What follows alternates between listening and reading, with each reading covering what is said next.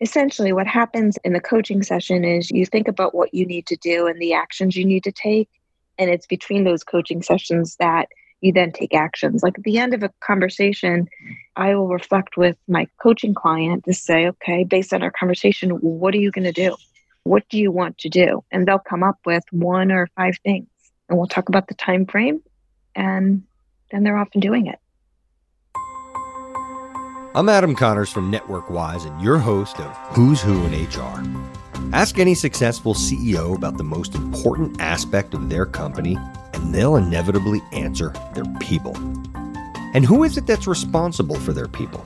It's human resources. In fact, HR is the backbone of any elite organization. They attract, develop, and engage top talent, progress culture, secure and manage important benefit programs, make sure you're appropriately paid, protect the best interest of each employee and the company, and so much more that, quite frankly, often gets taken for granted. On Who's Who in HR, I'll have in-depth discussions with well-known human resource leaders who offer insights into who they are, how they got there, and the areas they support.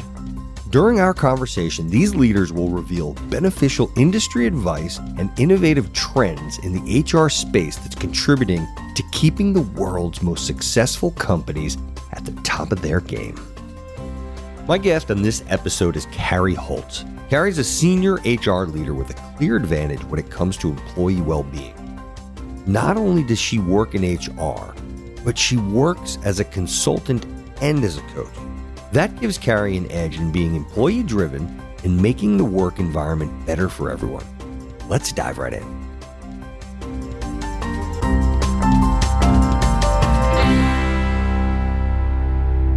Carrie Holtz, welcome to the show. Thank you for spending your Thursday afternoon here with me today. It's my pleasure. Thank you for inviting me, Adam. I've been looking forward to this, and it's pretty interesting, Carrie. The last phone call I had prior to us jumping on the call, it wasn't actually a phone call. I'd left a message, and the person that I'd left a message for, ironically enough, was the person that introduced you and I almost 10 years ago to the day, and that was Jen Roman. I don't know if you remember that, but yeah, Jen Roman, who I believe you guys might have worked together, but I don't recall. Wow. I have to look her up because I don't remember that, but I'm impressed that you remember that. And I have to say, it's really nice that we've had this relationship for 10 years and in different capacities.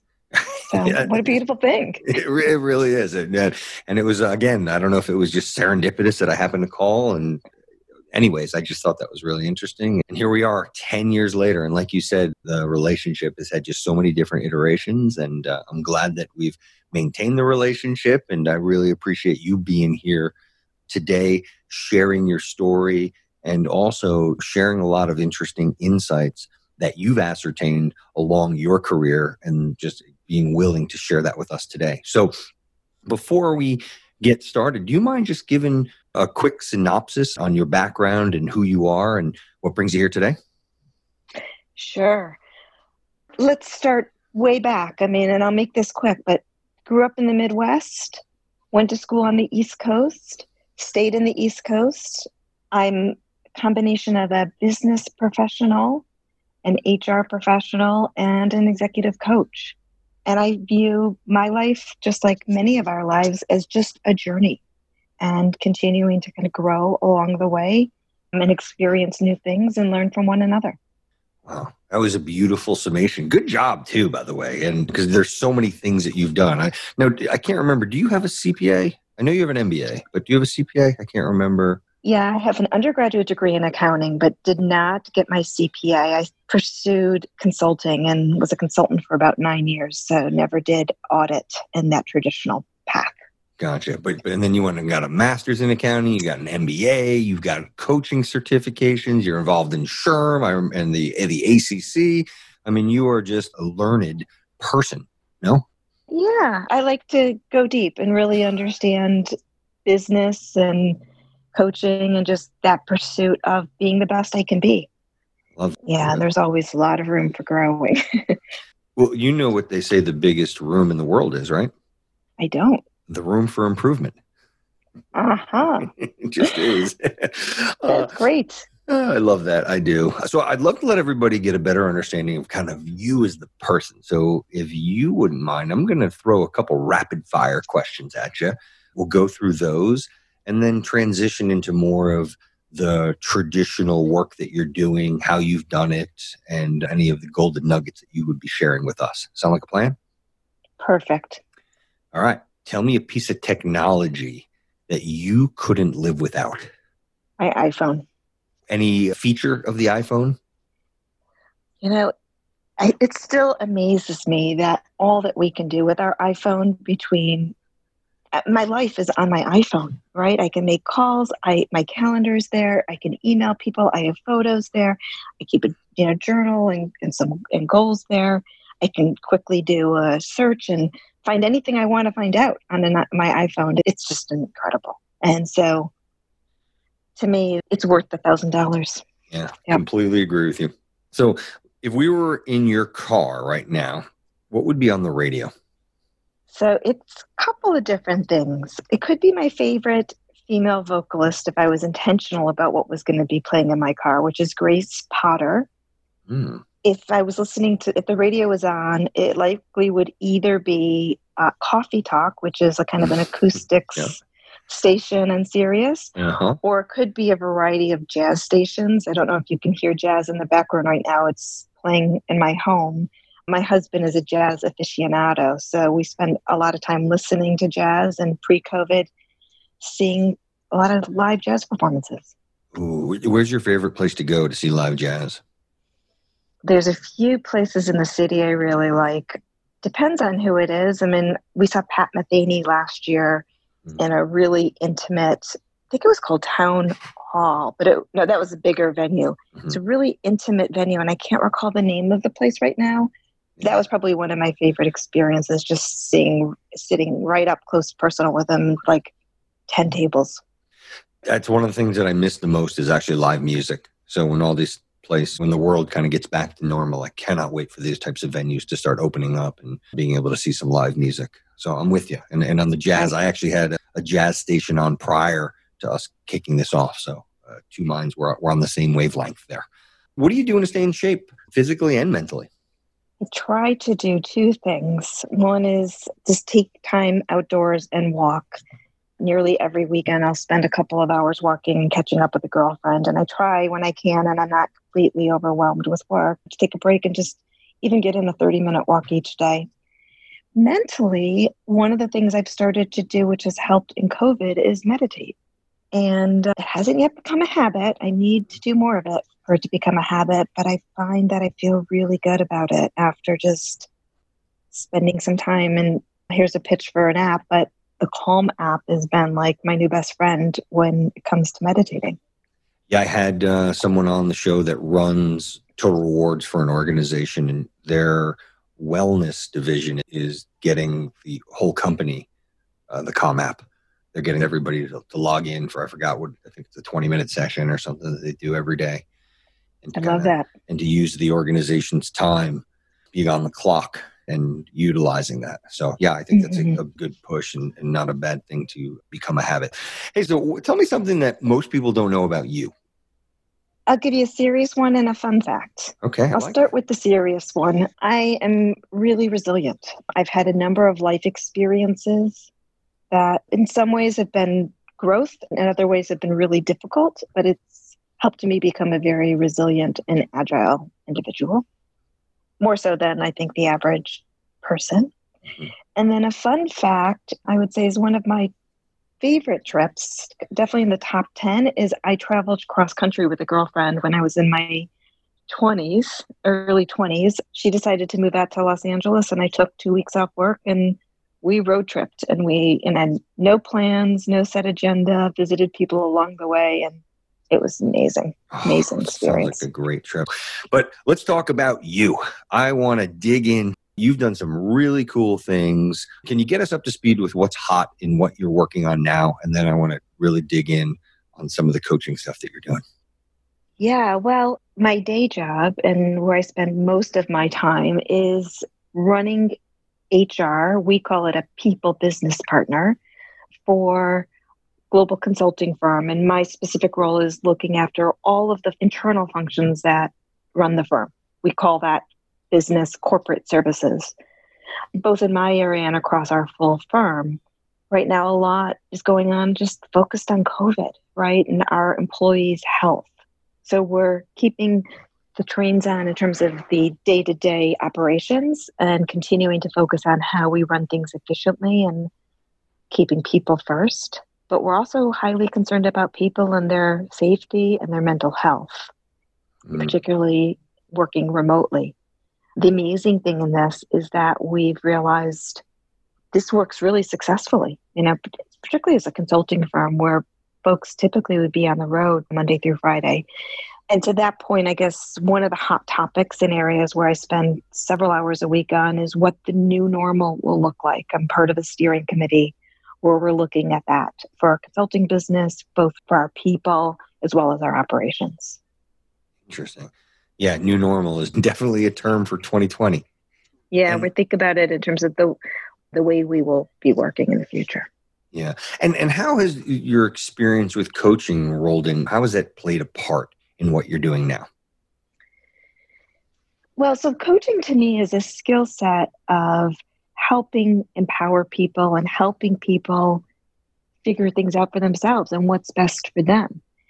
And so I just leverage that in everything I do, and in conversations with colleagues, with my direct reports, even with my family. Instead of telling people what to do, it's helping them figure that out through asking kind of thoughtful questions. And what's the difference between, I guess, an executive coach and a life coach? Yeah. So coaching in general will consider the whole person. So it's very much a holistic view of what's going on for that individual in their life. I would describe the distinction in that someone who's an executive coach, business coach, it's about goals for that person's kind of professional life and their career, whereas a life coach is typically about goals in their personal life. So to give you some examples, a life coach might be working with someone to help them be more organized or lose weight or stop smoking or a number of those things. Whereas an executive or business coach may help someone focus on transition in their professional career or achieve a goal such as promotion, or even specifically a goal around how they can be a better manager or how they can strengthen their team or how they personally could be more emotionally and leverage its skills and being more emotionally intelligent and more effective, just professional based on what characteristics they're looking to professionally achieve. So this topic is really hot these days. I mean, I shouldn't say topic, and I shouldn't even call it hot. It's just, let's call it in demand. Why do you think this coaching, I guess, skill or just having someone that is in your corner is so hot these days, I guess? Mm-hmm. I've heard many people refer to it as their secret weapon. Like there are some people that want to keep it very private because like an athlete, right, who has focused on a goal and they're looking to up their game, and the coach, if they give them focused attention, will help them do that. Yeah, that's what a coach will do for you. If you have that commitment and you're coachable, right, you really want this for yourself. So I also very much view this as a gift for oneself. Again, if they're committed to it and wanting to do it, you do need to give yourself the time and the space to really reflect and be aware of what behaviors you may want to change or what initiatives you're going to put into place to achieve what you want. So the coach will help you think about this, give you that space, ask you some challenging questions, and they'll also hold you accountable. Huge right there. That's the key. Is that accurate, or would you not agree with that? I think that's part of what a coach is expected to do. Now, at the end of the day, you as the person own it, right? And you need to, but for me, I mean, if someone says they want to do this and I'm finding after a couple conversations, they're not actioning on it, we're wasting our time. There's no point for us to, let's pick up coaching when you're ready. That's an important piece. You need to be ready. You have to really want this. You have to dedicate the time. Most of the work that happens is not during that one-on-one coaching conversation. It's afterwards. in between the coaching conversations. So give me an example of things that you might give somebody to do that they might be struggling with or having a hard time. Sure. I'll give you an example of the scenario is that someone is looking to transition from being an internal, change jobs internally. There might currently be a consultant and they want to move into more of a finance role internally.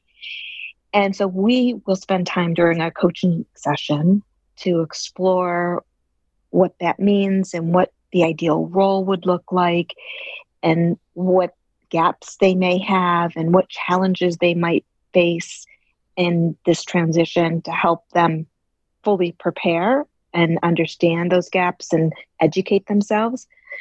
In between the coaching sessions, they're going to need to perhaps read and get smart on things, set up meetings to start to explore, depending on what we talk about in our coaching session, but set up meetings to start to explore this transition, to further understand what that ideal role may look like.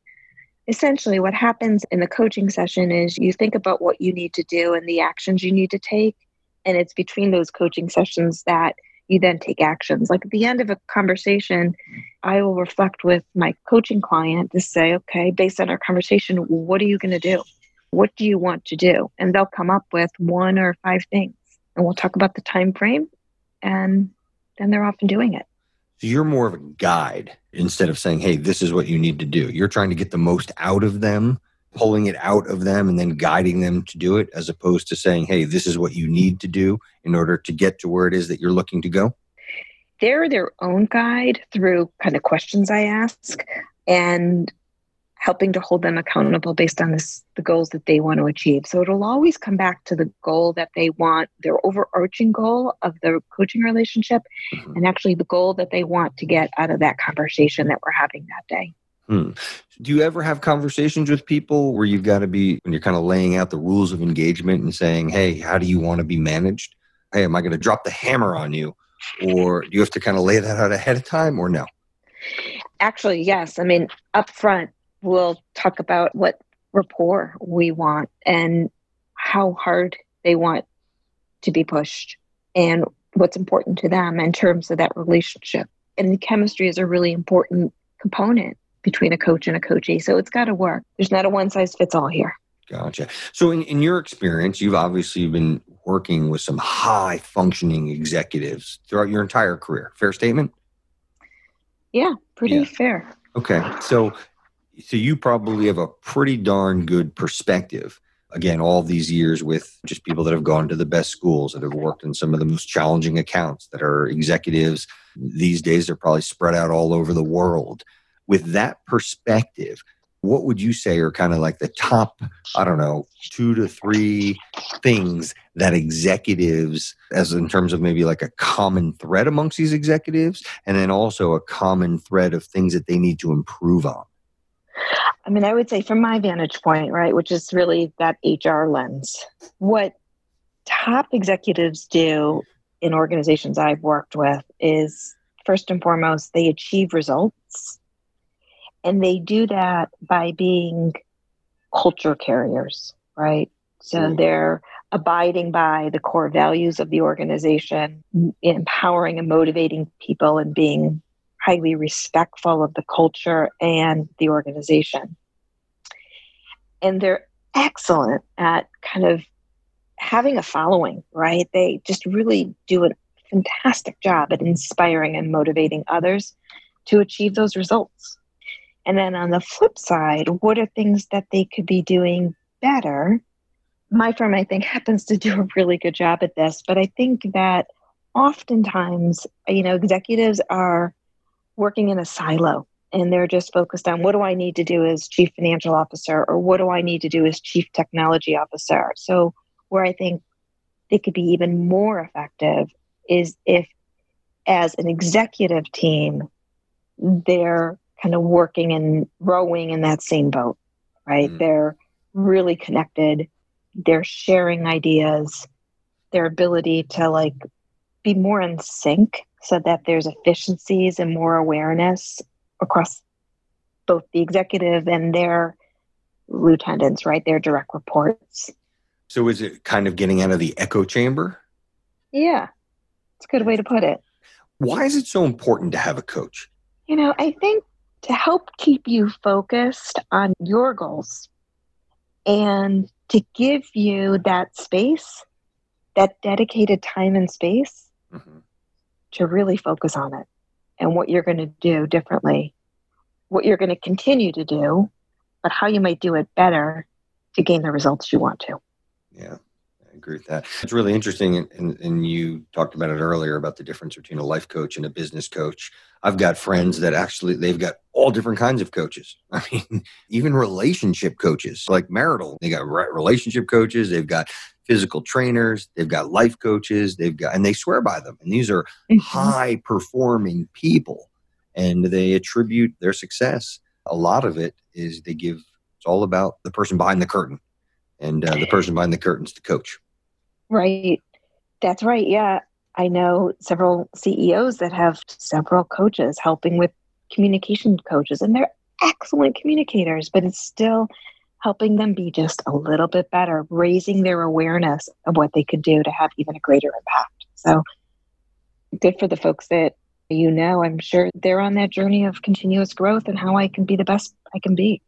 Yeah, well, I've had numerous conversations with a bunch of people, and I kind of play devil's advocate. And when they tell me some of the prices that they pay to have these coaches, and one person said it best, and he said, Adam, he goes, your perspective is just completely wrong.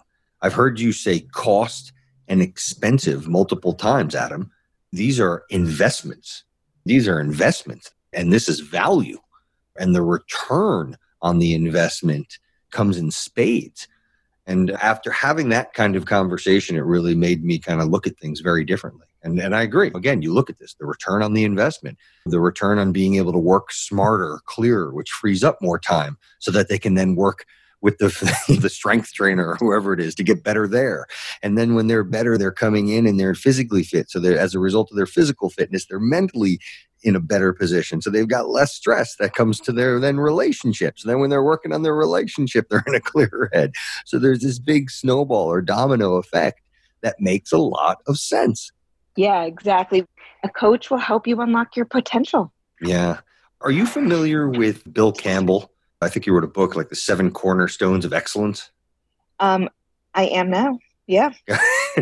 He's a famed coach. He's Steve Jobs, Eric Schmidt. I forgot who else. I mean, he's really known in the tech space out in California. He's a phenomenal, I would think he's still alive. But if you are not someone that you'd be really, I think would be of keen interest to kind of hear his perspective, what he does, the people that he's worked with and how he's trained them. And these are all people that swear by him and what he's done for them personally, as well as the organizations that they represent. I think you'd really enjoy that. Yeah, I read a little bit about him and some of the things I saw. It's quite amazing. I mean, and I really appreciate his perspectives because what I recall was, look, these people did the work, not me. I just helped them figure it out, asked them the questions to figure it out. And I loved to read that, like, he would meet people in like the corner of a little local pub, right? And that was the space where they would just have these intimate conversations. And he was able to really develop deep, honest, authentic relationships with these people to help support their growth and development. And yeah, he was kind of a secret weapon or still is perhaps for many of these folks. So yeah, he's nice to see, really. Yeah. Well, I think one of the things that I got from it was that he's about that. Again, it all starts with a relationship and being able to build rapport and getting people to, I forgot what he did with, I think it was with Eric Schmidt at Google, where he had him start all of his meetings just asking people what they did for the weekend or something just like something simple that might just sound like common sense, but they didn't just get right into business. They got to get under and really understand their people a lot better, and how by building that rapport, built that psychological safety for, that senior management to feel comfortable, that was able to kind of help it trickle down within the organization. So outside of your family, who's had the biggest impact in your career? I think it comes back to leaders that I've worked for right, who have invested and believed in me and provided me opportunities. Any ones in particular? There's a few. I refer to them as my rabbis. The first manager I worked for was really helpful. Probably the greatest rabbi I ever had was back to that first job I had. I was a consultant, and he really took me under his wing. And I worked really hard for him, but he put me on all the interesting projects, brought me to critical meetings. I was going to leave the firm to get my MBA and basically said, wait, we'll pay for it, sponsored me for the executive MBA program at Columbia rather than going there on my own. Oh, nice. Yeah. So he probably had a huge, the greatest impact on my life because he left the first firm I started with and brought me to had me join him at the next firm he went to and was the global leader there. So he was the first 12 or so years of my career was just, had a material impact on who I was. Sounds like it. Oh my God, we're running a little tight on time here. If it's possible, I want to share a quote with you, and I'd love to get your perspective on what does it mean to you. Ready? Sure. The biggest investment that you can make is in yourself. The second one is in other people. Yeah, I love that. So absolutely. I mean, you need to invest in you and your future and learn and improve and grow. Knowledge for ourselves is power. And then share that knowledge. So that second part of investing in other people, sharing that knowledge, focusing on developing others will lead to success for the organization, for your teams, to strengthen talent. And that's a competitive advantage. Yeah, I agree. It's like 1 + 1 = 3. Yeah. Is there anything that I haven't asked you that I should have? No, this was fun. I mean, I appreciate it. Maybe a favorite mantra or a motto? Yeah. Yes. Please do share. I guess less is more. One of my favorites. And that's, communication, just in life, less is more.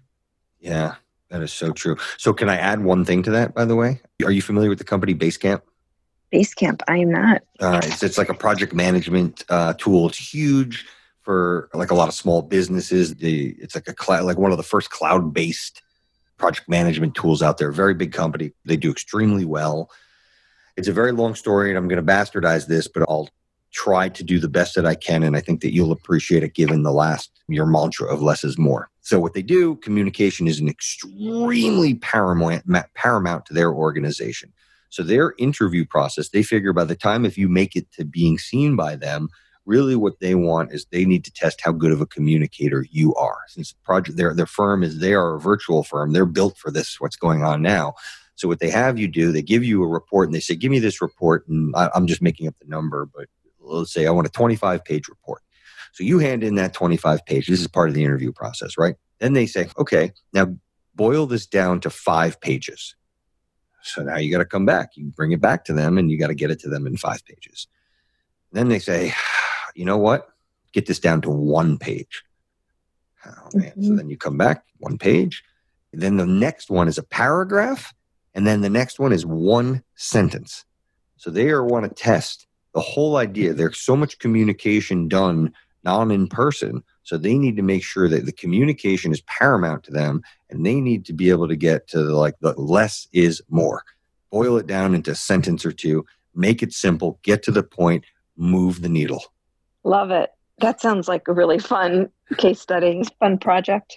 To go through that interview.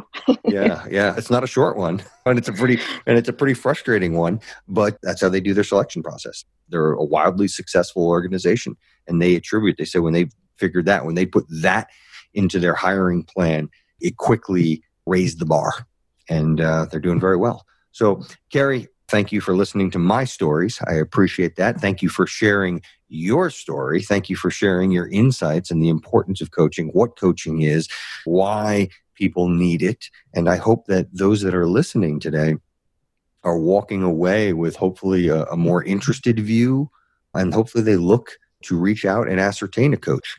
Are there any coaching that you do outside of the organization? Yes, occasionally I will pick up a couple people on a pro bono basis and support them on their journey. So if you have any listeners that are interested, they're welcome to reach out to me and we could talk about it and see if there's that chemistry and an opportunity to support them for a period of time. That's extremely generous and kind of you. And anyone who's listening that doesn't take advantage of this, you're silly.